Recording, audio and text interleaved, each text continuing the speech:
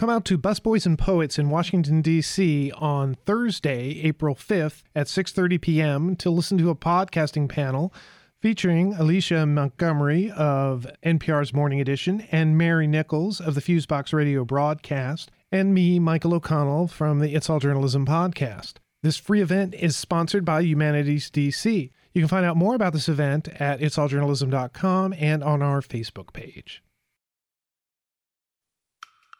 When you have a market-driven, system, which is the one that we have here in this country, unlike, the British system where they, tax TVs and devices and things like that, we're dependent on commercials for the most part, with the exception of the NPR model. Then, it makes a difference in terms of just competition for eyeballs. Are we really living in a post-truth world? And if we are, then what does it mean for journalists as we try to cover the news and foster trust among our audience? I'm Michael O'Connell, and you're listening to It's All Journalism. Today on the phone, I'm talking to Ed Madison, an assistant professor and media partnership coordinator at the University of Oregon's School of Communication and Journalism. Welcome to the podcast, Ed. Thank you. Glad to be here. Okay. Well, to start off with, tell me your journalist journey. This is something I usually like to ask people. How did you get into journalism and what led you to Oregon?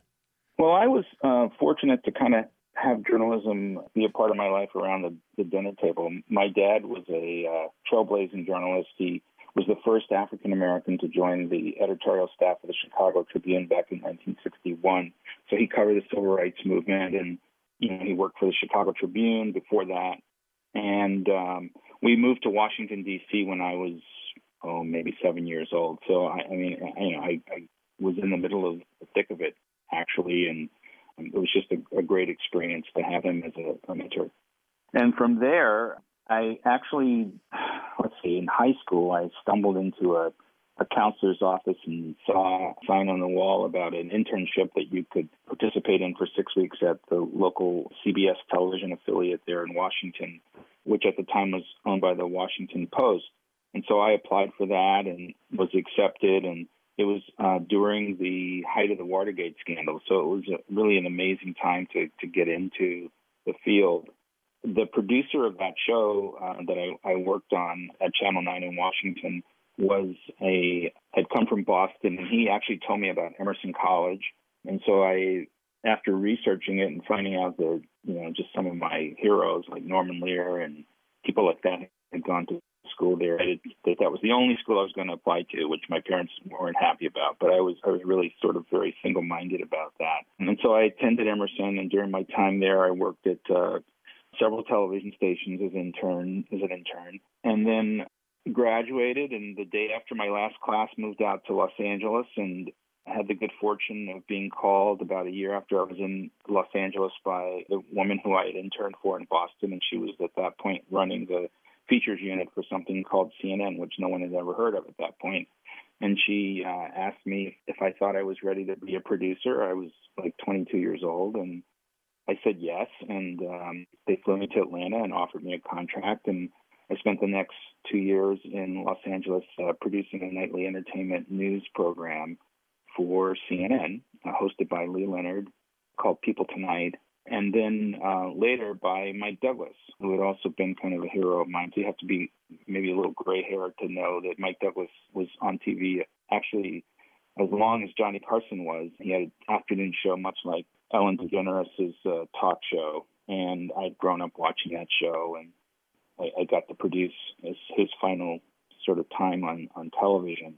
And then I became a producer for the CBS morning program, which was one of the many attempts to compete with the Today Show, and was the West Coast producer of that program. Got to do had an incredible experience. Got to travel through Europe, and just a great experience. Covered the opening night of Michael Jackson's Bad tour, and all kinds of stories that we probably don't have time for me to tell. Yeah, it's funny you mentioned Michael Douglas, the Mike Douglas show. I remember watching that when I was growing up. That was something that my mom watched every day. Yeah, it was a sort of an early, sort of a daytime form of that entertainment news program. So yeah, my first job in LA was actually doing cue cards for the Mike Douglas show, for Mike Douglas. So I would write up the cue cards and hold them, for when he was asking questions and everything else. And so that was also a very important experience in that it allowed me to kind of experience just a higher caliber of production, but without having to be a producer at that point. So watching other people make mistakes and seeing what I would do. So when Jane called me like 6 months later with a CNN gig, I think I was psychologically ready to make that move. And the reason we're talking today is you're the author, along with Ben DeJeanette, of a new book, Reimagining Journalism in a Post-Truth World, How Late-Night Comedians, Internet Trolls, and Savvy Reporters Are Transforming the News. And that's a pretty long and provocative title. It kind of ties together a lot of different themes. What inspired you and Ben to write this book? Well, it's interesting. This is a 2.5-year journey, this book. I mean, clearly, journalism has been changing and shifting and having to morph and in search of new business models. And, for some time, the post-truth world part of it didn't come until after Donald Trump won the election. We were supposed to turn in our manuscript right before the election occurred. And after that happened, it shifted how we all reimagine journalism, I guess, at this point. And so we got a 6-month extension and had to really relook at a lot of the chapters and try to figure out, what all this meant. Because, it's fair to say that, a lot of politicians don't like the watchdog role that journalism plays in society, but I don't think it's necessarily ever been under attack, on a daily basis as it has under this administration currently. So, it was timely and perhaps fortuitous for this to come out now, but it's a little bit of a different take on it than we had originally imagined. So what was that? What was your original take? How is it different, do you think? If you look at the surveys of, in terms of trust in journalism, it's at an all-time low.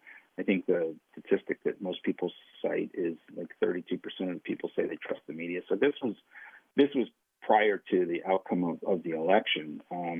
And so as a journalism professor and a person who's, worked in the profession, we thought it would be interesting to take, so I bring sort of a gray hair perspective at this point, and Ben brings, a more contemporary view and, a new and fresh perspective and approach to it. So the two of us together just thought would be a great way to look at, what are some of the pitfalls, what are some of the issues that journalism is confronting right now, and how can we, as a profession, shift the conversation about the profession.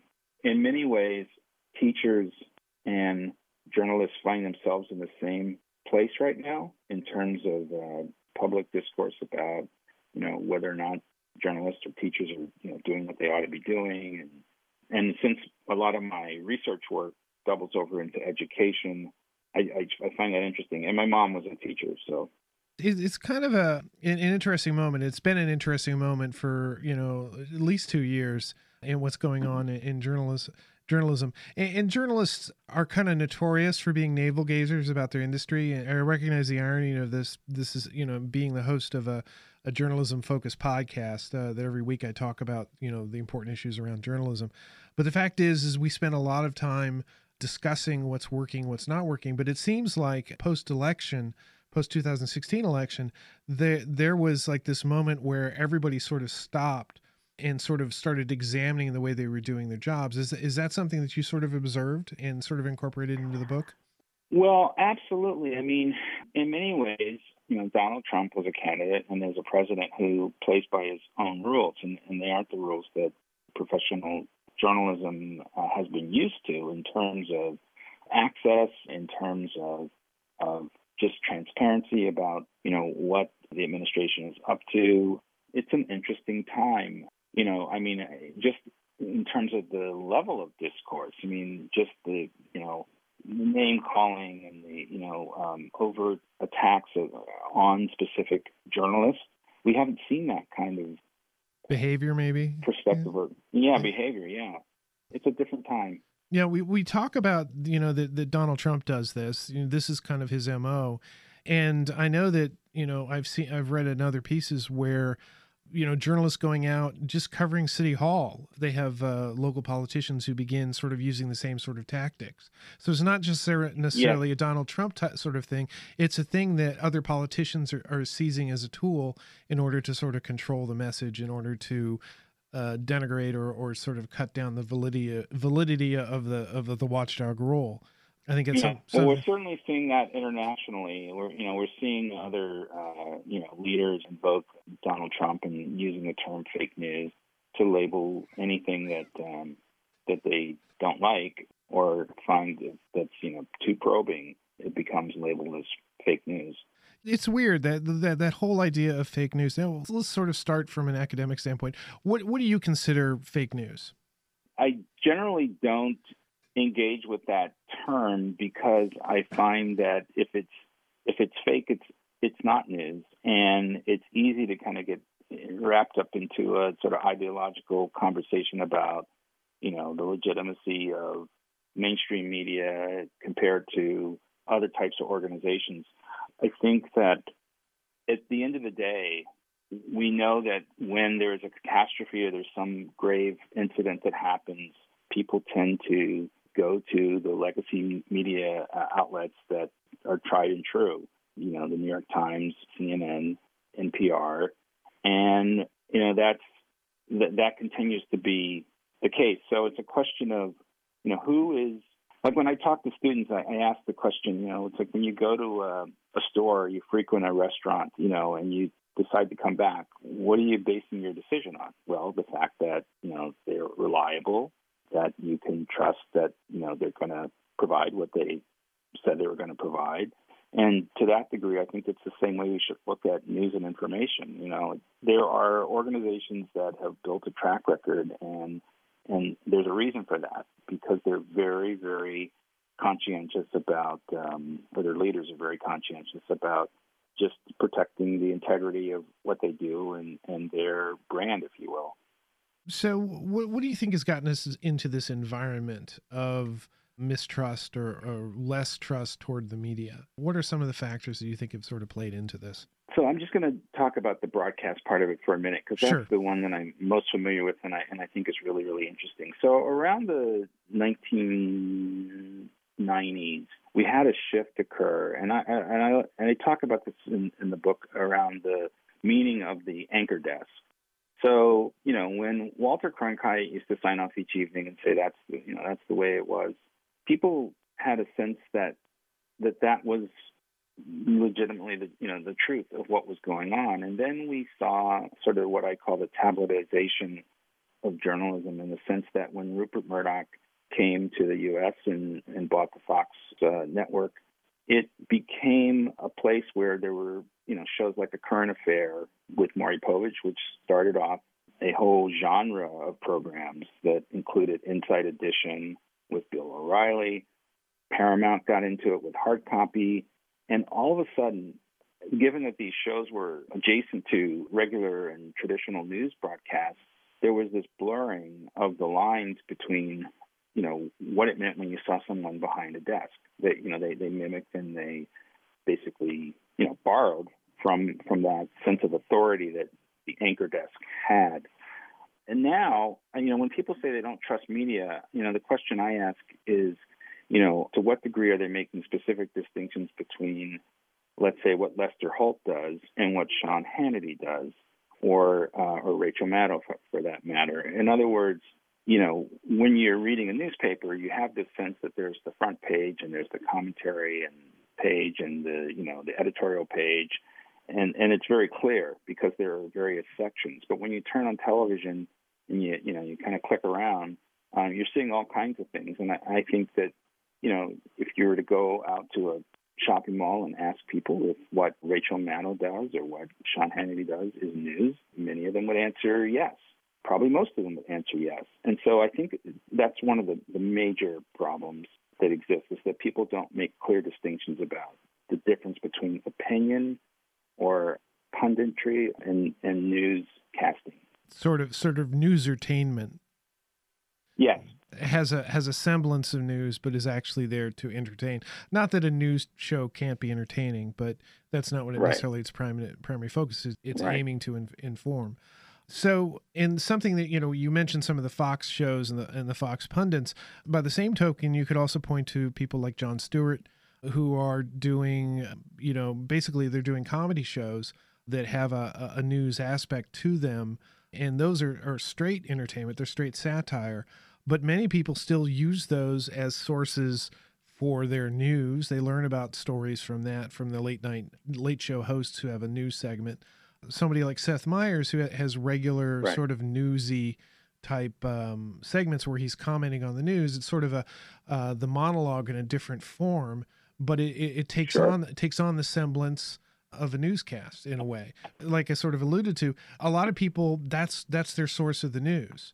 Yeah. And it's skewed. And I don't have a problem with that at all. As a matter of fact, John Oliver will take a complex topic like net neutrality and spend, 20 minutes to a half hour dissecting it in ways that you won't find on many of the news networks. And it does a great public service. His show something that's very dense. Yeah, very dense topic that's, otherwise could be very boring, and to break it down in a way that people take interest in it.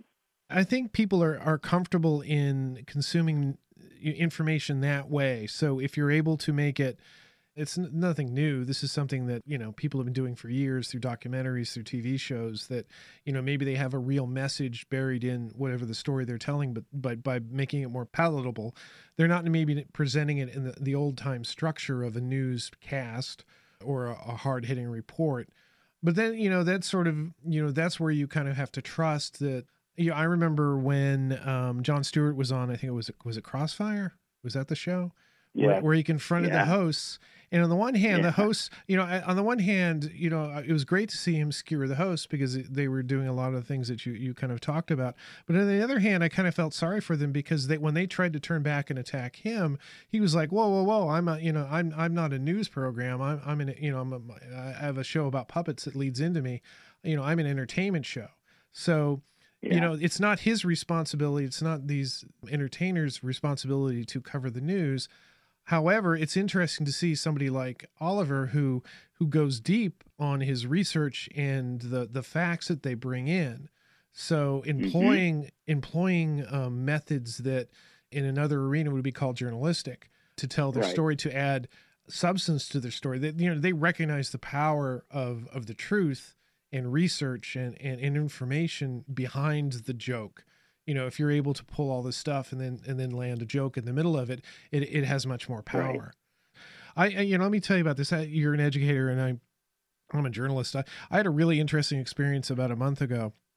I went to DePaul University and I spoke to students about podcasting, and we recorded a couple of podcasts. But the first thing we did in the morning is I went to a class and they put together a podcast. They went out and they asked we were like sort of fumbling around. Well, what can we have the students record? And they went out and they asked their friends, well, why don't you ask your friends about fake news, what their opinions are? And they brought the audio back. And I was actually quite surprised that there was a degree of, understanding about what fake news was, that some of it was just stuff that was sort of mastered to elicit a particular type of response to a particular political message. They kind of understood that, I think, innately.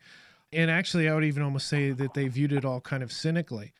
I think people, their understanding of what the news is, of understanding of what our ethical standards are of objectivity and fairness and not being biased.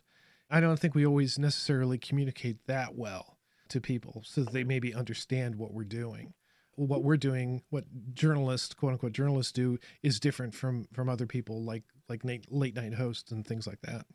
Yes. And, one of the things we talk about in the book is about how Roone Arledge, who had run, the sports division of ABC, was put in charge of news. And that's when we saw, Good Morning America and 2020 and also, World News Tonight become a bit more entertaining than the sort of drier approach that had been sort of the mainstay of broadcast news. Some people say that was the beginning of sort of a slippery slope. Just NBC's series To Catch a Predator, which was part of their news magazine format that got great ratings, but yet had issues because later they were seen to be entrapping some of the people that they focused in on that particular program. So when you have a market-driven, system, which is the one that we have here in this country, unlike, the British system where they, tax TVs and devices and things like that, we're dependent on commercials for the most part, with the exception of the NPR model, then, it makes a difference in terms of just competition for eyeballs. And that can have an effect. And so certainly, CNN's choice to cover Donald Trump's rallies, leading up to his election and just turn a camera on and, follow much of what he did without specific analysis or placing it into context, I think, in the aftermath of all of that is probably seen as a mistake. Jeff Zucker, who runs CNN, many people don't realize this, but he was an entertainment executive at NBC, prior to coming to CNN, he was the person who greenlit The Apprentice. Now, there's no way he would have known where that was going to lead, but we basically had, I don't know how long The Apprentice was on with Donald Trump, but certainly more than a decade of incredible cultural significance, in terms of what was modeled for people as leadership weekly on television. Right. So why should we be surprised that there's a large section of the country that believes that's what leadership is supposed to look like? Yeah, and here we are. We have periodic firings that are just like weekly firings on The Apprentice. One of the chapters in your book, you talk about the problem of the press talking to its audience and not engaging with people. How is this sort of contributing to, the fact that we're talking more at people and not necessarily maybe listening? How is this maybe sort of contributing to this distrust? So up until the innovation of the internet and comment sections, it used to be you would write a letter to the editor and an editor would decide which of the 3 letters of the 20 that came in would get published. And so, the internet provided a democratization and kind of all comers in terms of commenting. That's also been, come with its own problems because you get people who just in terms of the low level of public discourse and sort of name calling and all of that, to the point where many publications have decided to either to look at things before they get posted or to just take the comment section out altogether. So that's one piece. In terms of broadcast news, there's an interesting piece that many people may not realize, and it's in a sense kind of the stair step to larger markets. So typically someone will start out in a smaller market and they come as a reporter to, let's say, Eugene, with the notion that they're going to spend a year and a half there before they move to Portland or Seattle, before they move then to New York or Los Angeles, and then, to potentially network, which means that you've got, just by its nature, a situation where people aren't necessarily truly invested in the communities in which they are in. Where the local market is a stepping stone to the next larger gig. So that's a problem, because if you're not really seen as a person who's really committed to the community that you serve, and it is serving a community when you're a journalist, people pick up on that, even if it's not spoken. Yeah, this idea that there's this sort of farm system out there, that all of these reporters, and this is not even just in broadcast, it's in print as well. You start off at a weekly, you go to the local daily and sort of work your way up. But, this idea of establishing a relationship with your audience, I think is huge, and listening to what they have to say and looking for opportunities to, engage with them. I think that was one of the things immediately after the election that people were talking about, the swath of the population that the mainstream media didn't really talk to or listen to. Right. That there was this sort of blind spot. It's like, well, this seems like it came out of nowhere. Well, apparently, if you visited certain communities, if you went into the Midwest and into Nebraska, that you would have maybe a very different perspective of what was going on in the country, and maybe what the tenor of the political debate was. You wouldn't have been so surprised, I guess, at the outcome. Yeah. So to wrap this up, so it doesn't seem all so dire, what do you see in your title? You talk about reporters savvy reporters who are doing something positive. What do you see are some of these examples of positive things that are happening right now?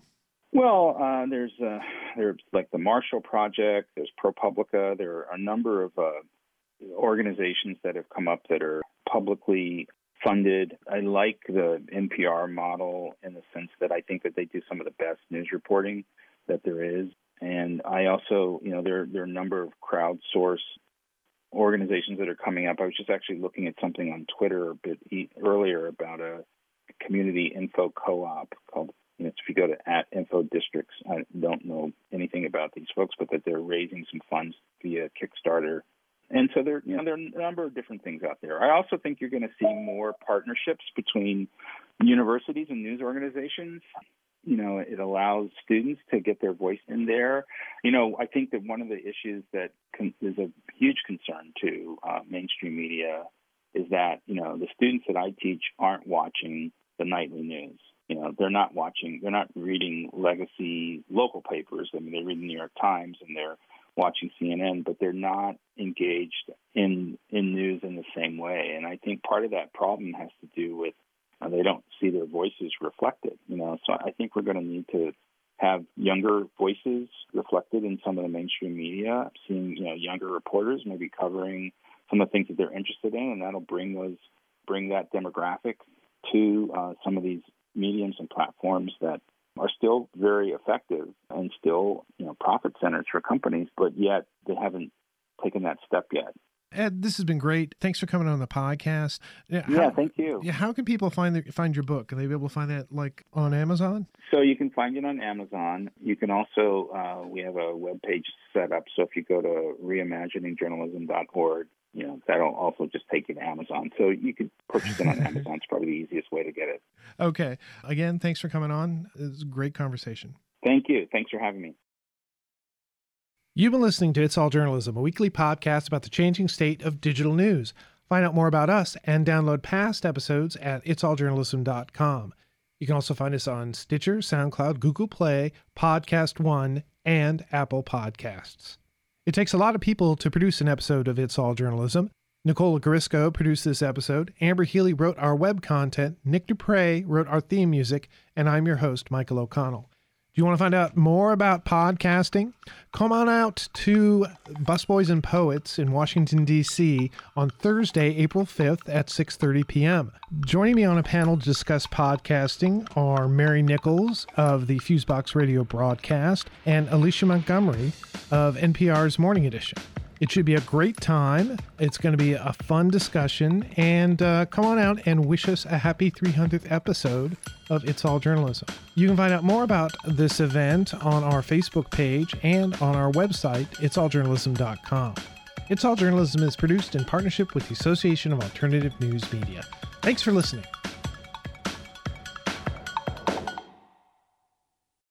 The What's Working in Washington podcast with your host, Jonathan Aberman. We share this region's innovative, entrepreneurial, and creative spirit. This podcast tells impressive stories of passion and spunk taking place here in the D.C. region. It illustrates how the nation's capital is anything but the stuffy, bureaucratic, politics-only reputation it tries to shed. The What's Working in Washington podcast. Find it on iTunes, the Podcast One app, podcastone.com, or at WTOP.com. Search Podcast DC.